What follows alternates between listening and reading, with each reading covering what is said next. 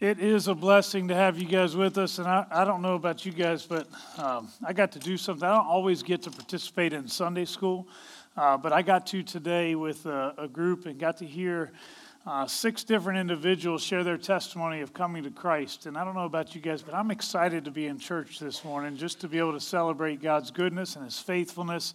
And it's interesting as I listened to those testimonies this morning, each one had a different story. And there's a part of us that thinks that it always has to look exactly the same, but it really doesn't. The reality is God moves in different ways in different people's lives, and sometimes He takes us down paths that we would never choose for ourselves to get us to that point.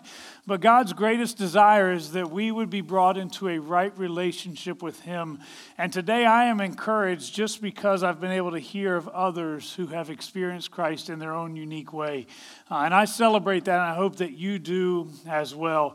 I want to begin a series this morning that is going to actually focus a little bit on the way God wants us to connect to Him and to the church and to the world around us. God is very much concerned with His people, and we are a part of His people. He desires a personal relationship with each of us. You know, when we have family, there are things that we get excited about, and of course a big part of that is we love seeing our people, our family, experience great joy. This Christmas was a great time for my family. For me, the highlight is always watching the kids as they open up presents. My kids in particular, each one of them is very different. My oldest son, Andrew, everything he wants is very expensive. I don't understand why that is. I think it may just be because he's 17. My daughter wants all this girly stuff, all this makeup and stuff, and I look at that and I think, well, you don't need that until you're 16, so I'm not sure why you need it at the age of 11. And then there's my littlest son, Michael. His big thing is Legos, and he loves Legos. And to watch his face light up when he got his Legos on Christmas morning, of course, there's all this excitement that comes with it. Legos have changed over the years. Legos are something that we used to play with. I know me, I say we, I assume the rest of you as well. I used to play with them a lot when I was young. Actually, they have changed tremendously, though. When we played with them as kids, what we got was basically a box or whatever, a tub full of these rectangular blocks. They were very plain. There weren't any instructions. It depended on you being creative. Today, they come in these kits, and you have to follow instructions. Who wants to follow instructions? I would much rather just make something that I think it should be. So it has changed a lot. Now, I will tell you, there are some really cool ideas that people have come up with, and they're not always just because they were in a box. I actually went online and found some pictures of some of the different creations that people have come up with of Legos, and I want you to see a few of them. Now, this one it's really just for all the Star Wars nerds, because I know that there are some of those in here. So I see at least one in the back raising their hand. That's the first amen I've ever gotten out of Judy. So this one's more just for the Star Wars fans. This is one that comes from a kit, by the way. The next one, this is not a kit. Someone has built a large castle. Actually, I found another picture of this where someone is standing beside it. This castle probably would have taken up this front section of the stage. To me, that's amazing. The next one, this is a stadium, a soccer stadium. Again, this was actually even larger than the castle that you just saw. To me, it's amazing the detail that comes along with that. The next one, this is a life-size Ford Mustang that is made with Legos. That is amazing. It probably doesn't even run, but that's not the point. So, and the next, actually, you can see it's a battleship. You see that guy? That is a full-grown adult, even though he's playing with Legos still. That is a full-grown adult. That is impressive that he could do that. And I think there's This one's just for all you Tiger fans. This is obviously a tiger that is made of Legos. Man, there are some really creative ideas that are out there that individuals are able to do. I am not as creative as the artists who made all of these different creations, but I can still enjoy putting things together with Legos, and I do enjoy doing stuff like that. One of the things that makes these blocks work so well together is that each one naturally connects with another one. They are designed to work correctly when they're able to connect with one another so that it's. You guys ever been to Dairy Queen? They give you the the Blizzard, yes, apparently someone's been. And they give it to you and they turn it upside down and they want to show you that everything holds together. Well, you know what? This holds together now because that's the way that this was made to be put together so they could work together. You know, each year at Trinity, we have tried to focus on one specific idea. And the theme that we're going to use for this year is to connect. And I believe today that God desires for us to connect, at least in 3 separate ways, and I just want to touch on these real briefly. First of all, I believe that God desires that we would connect with God. His greatest desire is to have a personal relationship with you and with me. God longs for obedient people, but more than that, He longs for people who love Him. He loves us more than anything we could ever imagine. And He simply desires for us to respond with the same kind of love back to Him. So the first thing that we believe God really desires us to do is to connect with Him. We also believe very clearly that God desires for us to connect with the body of Christ. There are individuals that, man, there are times that they have needs, and the only place where they're going to be able to turn is to the body of Christ. Individuals who will love on them and support them. There'll be times that you will be the one who has an incredible need. And it's going to be the body of Christ that is able to stand alongside you and help you. I know from a personal perspective, there were times growing up where I was incredibly grateful for the church and the role that they played. My mom did a fantastic job, and those of you who you have been here for a long time before my mom moved here, you guys can tell her later that I really did talk good about her before she came. But my mom worked really, really hard to be there for us all the time. But one of the things that I loved was she didn't have to do it by herself. There were other people who came alongside as well. I don't know that I ever played in a football game growing up where my mom sat in the stands by herself because there were always other people that were there.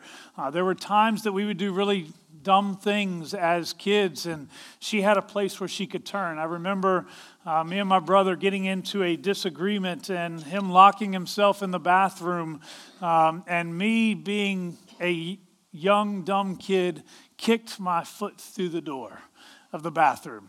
And as soon as I did that, the fight was over because in the back of my mind, I'm thinking, oh, I am in so much trouble. And I remember that afternoon when my mom got home from work, I wanted to meet her at the door so that I could be the one to tell her because I thought it would sound better coming from me than it would coming from my brother. So I told her, and of course at that point I think she's kind of at a loss. What do you do with kids that are as crazy? And anyways, she called the pastor and he came over and he sat with me and together he and I worked to fix that door. I'm going to tell you, the body of Christ is supposed to be there for one another, and we need each other. We need to be connected to one another because there will be times that come up where we cannot do it on our own, but we can if we have someone else to walk alongside us, and that's what the body of Christ is intended to do. One other area of connecting, and this is going to be a focus throughout the year, God did not put us in this place to simply take up space. God put us here to connect with the community around us, to make a difference in the lives of people who do not yet know Jesus Christ as their personal Savior. For some of you in your workplaces, you have incredible opportunities. There are doors that you can open, that God can open for you, and you can walk through it, but I could not because of the role that I'm in. Every one of us has a role in connecting the body of Christ to the world around us. And we have this great privilege to be a part of that. We're going to focus a lot on this area of connecting over the next 12 months. We'll use some symbolism a little bit later. We are going to specifically use these Legos. In fact, before you leave today, each of you will receive at least one Lego. You can even get two if you really want to. So that is the plan this morning. So as we look at connecting, I want us to take a look at what it is that connects us to one another first today. Obviously, the centerpiece of our faith is found in Jesus Christ. He was a part of the creation story, and from that moment forward, he has always been involved with humanity. That being said, what he did in the 33 and a half years that he spent living on earth changed everything. He took a group of unruly, very prideful, and sometimes ignorant men, and he connected with them. He connected them to each other, but he also gave them the opportunity to connect with him. Over the next 3+ years, he would pour into them, and they would be transformed into world changers. Later on, after the crucifixion and the resurrection of Christ, it would be John and Peter who are going to the temple one day, and they end up being arrested. They have been proclaiming the good news of Christ. They actually have healed a man in the name of Jesus Christ. And Peter and John, because they did so, it wasn't that they healed the man, but they did so in the name of Jesus Christ. The religious ruling council have them arrested. And in their assessment of Peter and John, they come to this conclusion. They knew that they were unschooled, ordinary men, but they had been with Jesus. All of the disciples would experience a transformation simply because they had been with Jesus. How did it happen? It happened because they saw Jesus for who he really was. They were with him night and day. They heard him speak. They saw him love the unlovely. They witnessed the power of an almighty God who could take 5 loaves of bread and 2 fish and feed thousands of people. They saw an almighty God who could command the wind and the waves to stop, who could even walk on the waves. They saw that he was truly who he claimed to be. Then they saw this incredible being who willingly was sent to a cross to die, although he had done nothing wrong. And then to cap it all off, the same Jesus whom they knew was dead, and they knew he was dead because they saw him die. Yet then they would see him again. Can you understand why perhaps they were truly transformed? These were people who knew that Jesus was more than some concept. He was more than some idea. To them, he was the King of Kings and the Lord of Lords. To them, they knew that he was real. Well, one of the first things that Jesus says to his disciples following the resurrection is found in Matthew chapter 28, verses 18 to 20. Sometimes we refer to this as the Great Commission. It was Jesus clarifying for his disciples that this is what I expect you to do with what I have given you. This is my plan for you. As I read it to you this morning, I encourage you to know that this calling, this plan that was intended for the disciples, is just as much intended for you today. Listen to the words of Jesus. Then Jesus came to them and said, "All authority in heaven and on earth has been given to me. Therefore, go and make disciples of all nations, baptizing them in the name of the Father and of the Son and of the Holy Spirit, and teaching them to obey everything I have commanded you. And surely I am with you always to the very end of the age." His instruction is that we go and we make disciples. Well, there are so many questions that arise out of this short passage, and they're questions that we must answer. Unfortunately, I must confess that maybe we haven't been as good at answering these questions as we should have been in the past. So I want to at least answer 2 of these questions for us. The first one, we are to go and make disciples. So the question needs to be asked, what is a disciple? The standard definition of a disciple is someone who adheres to the teaching of another. It is a follower or a learner. It refers to someone who takes up the ways of someone else. Applied to Christ, a disciple is someone who learns from him and lives like him. Someone who, because of God's grace, conforms his or her words and ways to the words and ways of Christ. In other words, disciples of Jesus are themselves little Christ. We become a reflection of him. The Gospels give us the clearest portrait of Christ in this life on earth. And if we really want to know what it means to be his disciples, the Gospels are likely where we should start. In particular, John's Gospel shows us at least two perspectives on what it means to follow Christ, each patterned after Christ himself. Building off of John's profile, we would say that a disciple of Jesus is first of all a worshiper and second a servant. I want to look at those two with you for a moment. Fundamentally, we need to understand that to follow Christ means we must worship him, and this is a term that's very important, exclusively. This is at the heart of Jesus' ministry on earth. As he told the woman at the well, the Father is seeking true worshipers, those who worship him in spirit and in truth, which means, as it did in her case, we shouldn't be so quick to change the subject. In the situation there with the woman at the well, he has this encounter with her that seems so random, but there is nothing random about the encounter. Jesus planned on meeting with that woman there on that particular day, and Jesus begins to talk with her, and every time he begins to talk with her really about who she really was, she wanted to change the subject. She wanted to talk about other things. Well, where do you say we should worship? What do you think? And there are all these other questions that are coming up. And what she's doing is she's trying to talk about everything else. She doesn't want to talk about the fact that she is an immoral woman who is desperately in need of a Savior, which Jesus Christ is the one who can do that for her. Far too many of us want to change the subject, and we want to talk about other things rather than to talk about who Jesus Christ is and what we desperately need in our lives. There are things that are going on in our lives right now, and we've just resigned ourselves to those things, that's just the way it's going to be, and I just need to deal with it. When in reality, God says, no, I came to set you free. I came to deliver you. I came to make you whole. I came to take that which is broken and to fix it. But for far too many of us, we have just accepted it as being the way it is. So then when we begin to talk about Jesus Christ, all we want to do is to change the subject.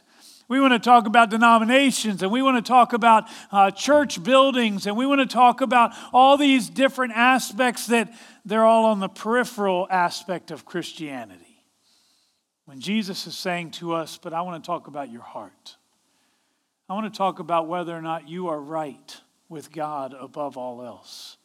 I want to talk about where sin has controlled your life, and I want to set you free. Jesus Christ came to deliver his people because he loves us that much. If we are to follow Jesus, we will worship him. We won't get caught up in all of the junk, all of the other stuff. We will worship him. And I'll tell you, the greatest form of worship is imitation.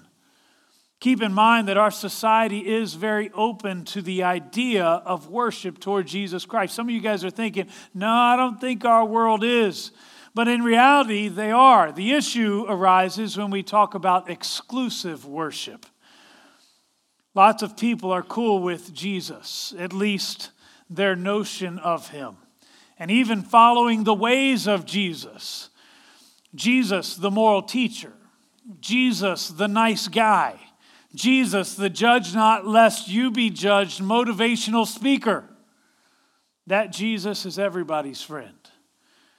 But that is not the real Jesus. I'm not saying that there aren't elements of him in those statements, but Jesus is so much more. You see, Jesus has offered us redemption, but it was a redemption that came at a great price. And because of that, he does have high expectations for his people. We are called to worship him exclusively, making him the thing that satisfies us. To follow Jesus, to be his disciple, doesn't mean community involvement or the mask of tolerance that we see pushed in our society today. It means to worship him with everything that we are, all of us. The second part of being disciple is not just to be a worshiper, but also to be a servant. John shows another picture for us, specifically in John chapter 13, of Jesus. And basically, if we are to worship him at this time, in John 13, we see him doing some incredible things. He is kneeling before his disciples. Jesus has gathered his disciples together. It's their last time that they will really come together as one unit before the crucifixion will take place. Their conversations that night were very prideful and arrogant. The disciples argue about which one is the greatest. At times, they seem to almost want to argue with Jesus about the coming crucifixion.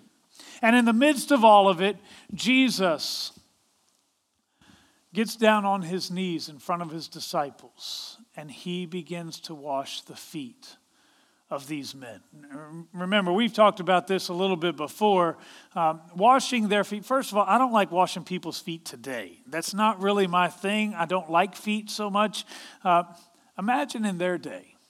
They didn't necessarily have shoes and socks the way we do. Most of them wore sandals. They didn't ride in cars. They often walked through the streets, and other things that walk through the streets include camels and donkeys, and those animals tend to drop things. Do you really want to wash the feet of someone who's walked through all that? Probably not. Yet Jesus gets down on his knees and he washes the feet of his disciples. What an incredible act of servanthood. We're talking about Jesus and this one that we should worship exclusively. Consider how backwards this image is. If anyone should have been washing feet, it should have been the disciples coming to Jesus and washing his feet, yet nobody offered to do so until Jesus begins to wash their feet. Seems really backwards. It's not really that backward, though, when you consider who Jesus really was, because Jesus didn't come necessarily to be served, but he came to serve others. He says in John 13, verse 34, "A new commandment I give you, that you love one another just as I have loved you." He said earlier in verse 14 and 15, "If I then, your Lord and teacher, have washed your feet, you also ought to wash one another's feet. For I have given you an example that you also should do just as I have done to you." In other words, in order to truly be a disciple of Christ, you must have the heart of a servant. I read to you a verse there from verse 34 where he talks about this new commandment, this commandment to love one another. It's not so much a new point regarding this issue of servanthood, but it more defines why we serve. It's because we love the people whom God has blessed us with.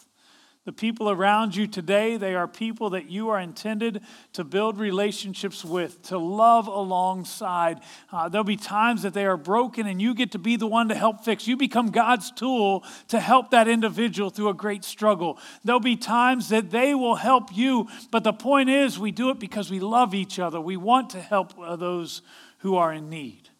Now the next question that arises, not only what is a disciple, but how do we make disciples? Actually, if you go back to our original passage here in Matthew chapter 28, there's even a roadmap for us. There's a path for us. If we will simply do these things, it will enable us as the body of Christ to truly make disciples that God calls us to make.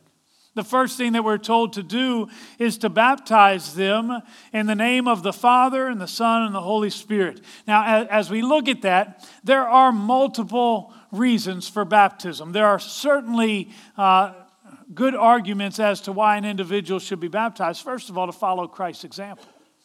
Christ himself was baptized. He was preparing for ministry. As he was preparing for ministry, he comes upon, and again, not so random, he comes upon John the Baptist, who is baptizing individuals. And as he approaches them, he himself chooses to be baptized.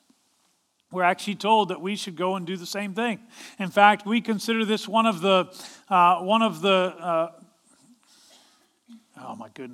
sacraments. That's the word I'm looking for. We consider this one of the sacraments, one of the things that all those who are in the body of Christ ought to do at some point is to be baptized. So Jesus was a great example. It's also a great example of what we see happening early in the days of the church. Philip one day is ministering and finds himself out on a road where there is an Ethiopian eunuch who is riding along the road reading from a passage of Scripture. God instructs him to go over close to the chariot. And of course, Philip goes over and he hears them reading and he begins to ask questions. Hey, do you know what you're reading? Do you understand it?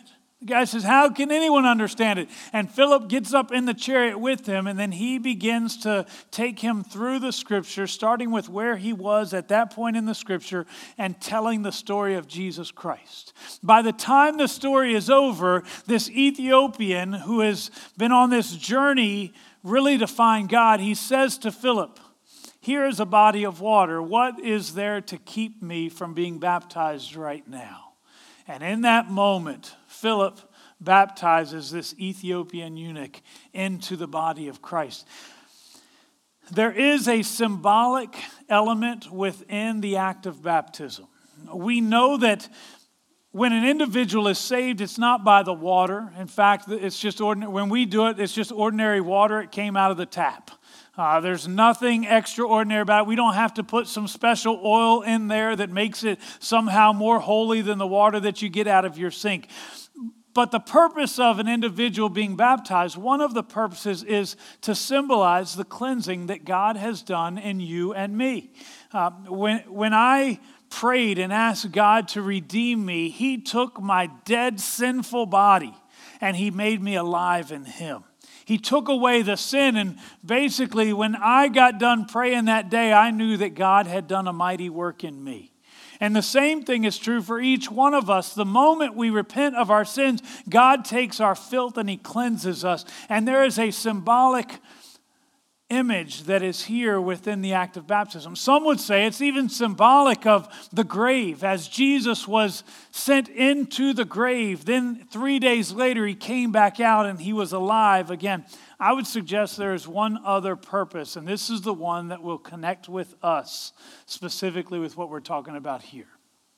Often when an individual is baptized, it creates an opportunity for the rest of the body of Christ to be reminded of a day when we too were baptized. We had made a covenant between us and God, and we had made a choice that we were going to live for Him. And in many ways, we were testifying to the world that I am now a part of the body of Christ. I'm not the same person I was. I was dead, and today I am alive.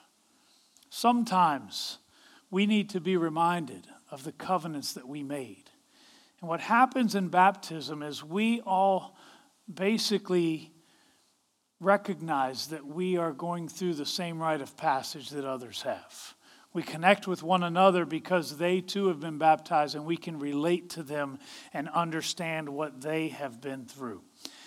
The second thing that we see in this passage is that we are to teach them to obey the apostles to obey. And actually, as we talk about teaching them to obey, we see really 4 different areas where this comes into play. First of all, with the apostles' teaching. What are we talking about the apostles' teaching? First of all, we're talking about the disciples. Remember, we're talking about what is a disciple. There were 12 individuals who they served as disciples. Later on, we refer to them as apostles. But here we are taught basically to obey the apostles' teaching. These disciples' teaching. Why are we obeying their teaching? They, in many ways, become a reflection of Jesus. Jesus is only there for 3.5 years. So what happens after Jesus is crucified? Those who had been with Him begin to share their experience, God's teaching, to rejoice over what He had taught, and to challenge people so that they could be made different as well. The New Testament church, they wanted so much to know what Jesus said. They didn't just want somebody else's ideas. They wanted to know what Jesus said. So sure, there were some good religious teachers out there, but they wanted to know what the apostles said, because the apostles had been with Jesus. They could tell them firsthand experience, this is what happened. We have the Word of God, which gives us the privilege of knowing what God said and what He did and the love that He has for us. I want to challenge you today, if you are truly going to be a disciple of Christ, you must get to know what the Word of God actually says. The only way that we will ever become a reflection of Him is to know who He is, to know Jesus Christ personally, and then to allow Him to begin to transform who we are. We need to know what the Word of God says specifically about our God. We also need to fellowship.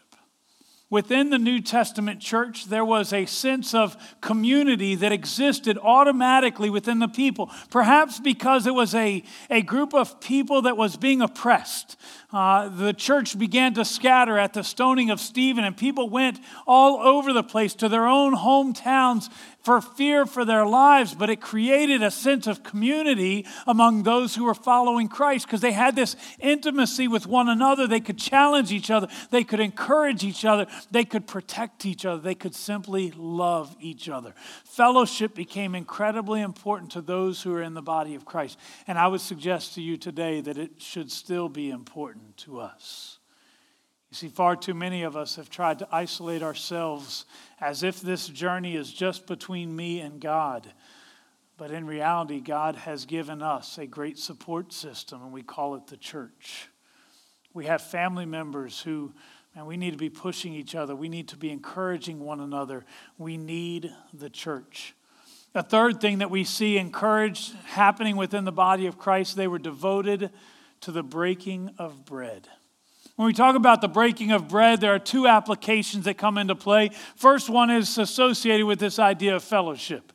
They didn't just come and hang out, they ate together. Now, how many of you guys like to eat together? Most of us how many of you guys just like to eat? Most of us like to eat. We enjoy being together. If we have an event where there's food, I can almost guarantee you there is about a 20% increase in attendance just because there's going to be food. People like to eat. But there's a much greater element here with the breaking of bread. You see, Jesus, as He met with His disciples on that last night, He used bread and wine as a model for them.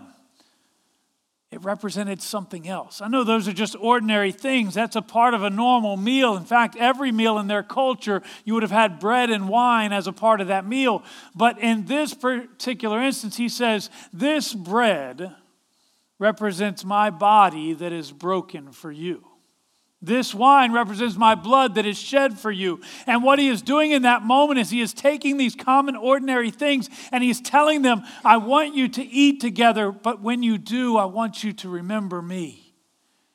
I want you to know what I did for you. What is it that gives you a sense of commonality, a sense of community? It is the fact that every one of you has been redeemed by the grace of Jesus Christ. He allowed His body to be broken for you and His blood to be shed for you. So when it talks about the breaking of bread, it's not just so you can kind of enjoy a meal together. It's so that you can remember what Jesus Christ had done for you. And to tell you the truth, if they ever forget what He did, then they just become a community of good people. I wonder if at times our society and our culture hasn't become just that. Where we like the idea of us becoming good people who maybe even reflect the character of God. We want to be able to do good things. We want people to love each other and to be tolerant of each other. But we no longer remember that this is really about a Savior who allowed His body to be broken and His blood to be shed for us. May that never happen to the body of Christ. May we always be those who remember. The last thing that we see here is they devoted themselves not only to the apostles' teaching, to the fellowship, the breaking of bread, but also to prayer. One of the greatest ways that you can support one another is to pray for one another. And one of the greatest ways that you can experience intimacy in the body of Christ is to pray specifically to God, specifically for the people around you. And you don't understand how important it is and how valuable it is to an individual who's going through crisis to know that there's someone who is praying for them. you guys know that I get to do some chaplain stuff, and I really enjoy being able to be with the Clemson Police Department. And yesterday I had the opportunity to go and do a ride along. Normally I get there a little bit later, so there's one particular unit that works the night shift, and they all know me very well. I got there earlier yesterday. I got there at 4 o'clock. So I was there long enough where I was even able to show up for their briefing, which combines the unit from the afternoon with the evening one. So I go into the briefing area, and they're getting ready to get started. And one of the guys is, he's language deficient, I would say. He is, some would say he was speaking French. I wasn't really familiar with that version of French. Anyways, the point was he was cursing a lot. And he's going on and on about this incident where there was this woman who kept saying she was going to pray for him, and there's no way that that kind of prayer is going to do any good. In fact, he actually makes a statement, prayer doesn't matter.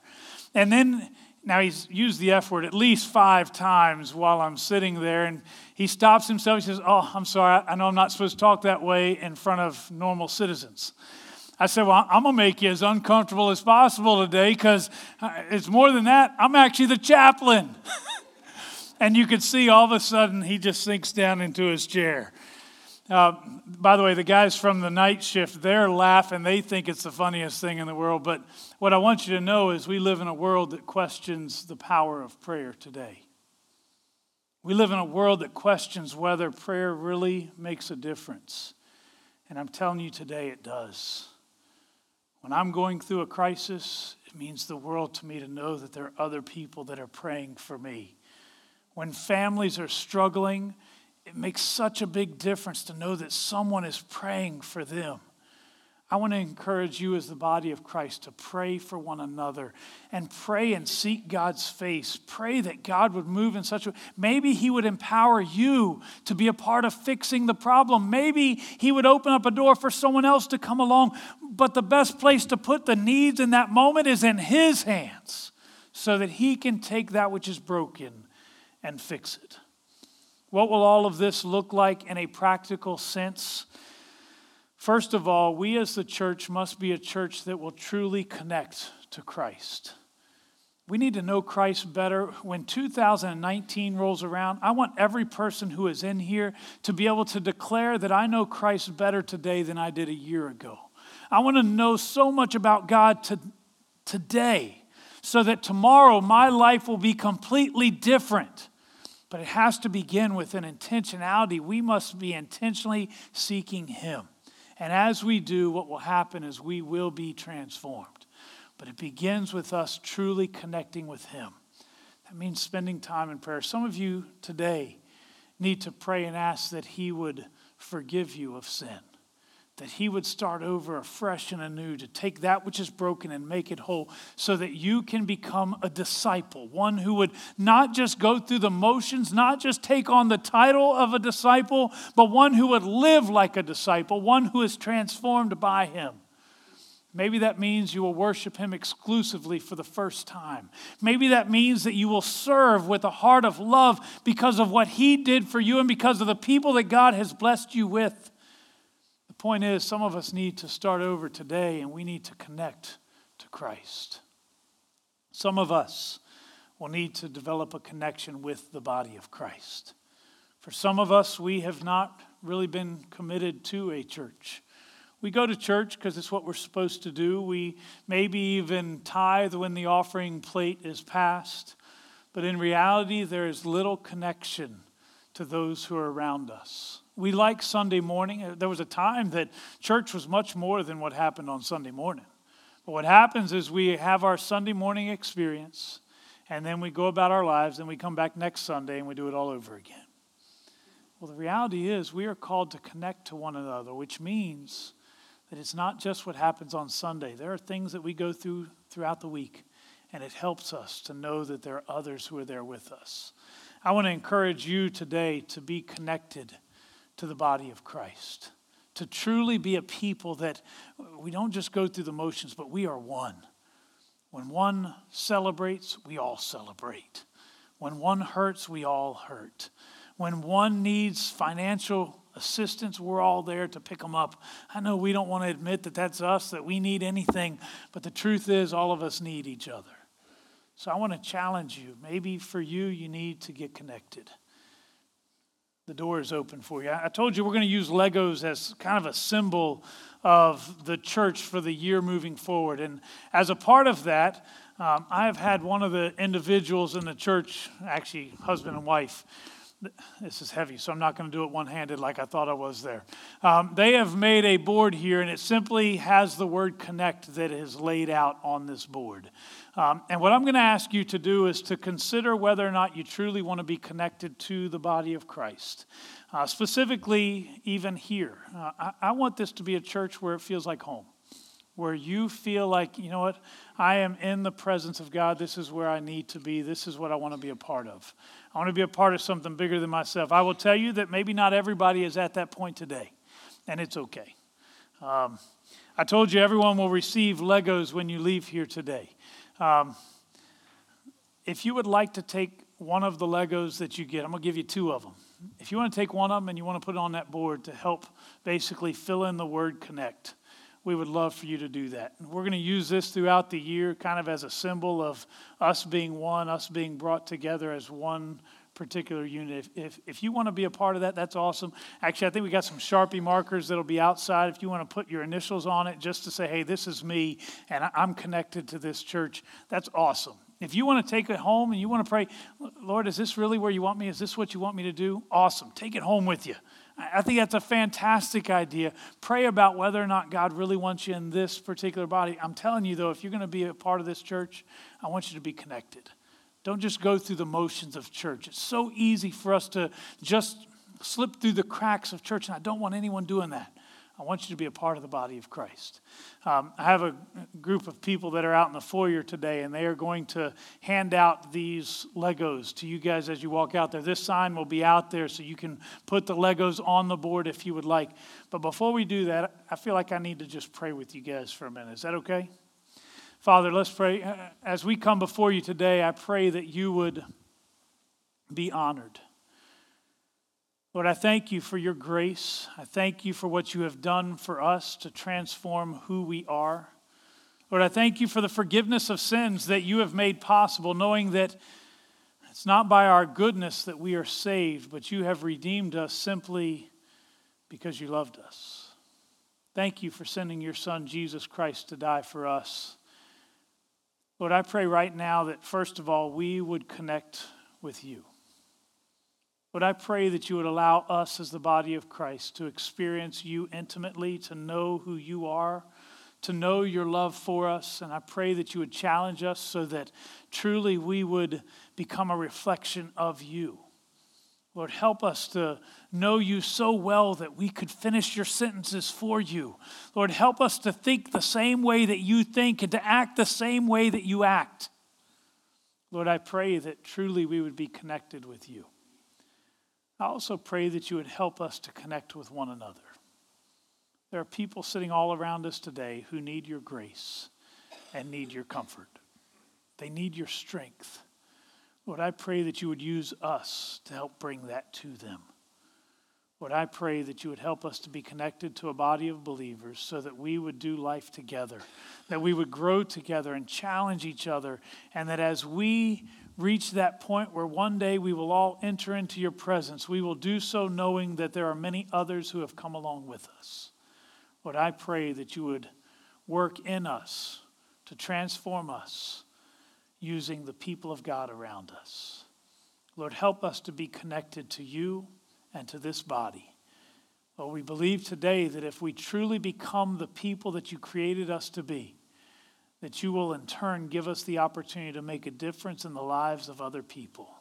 Lord, I pray that you would use us in whatever way you see fit. And we'll give you praise, honor, and glory for what you do. In Christ's name we pray. Amen. That board that you just saw up here is actually out in the foyer, and these Legos, not just these ones, there's a bunch of other ones that are out there, are going to be out there. I really want to challenge you to take this serious. It's not just a random act that we do.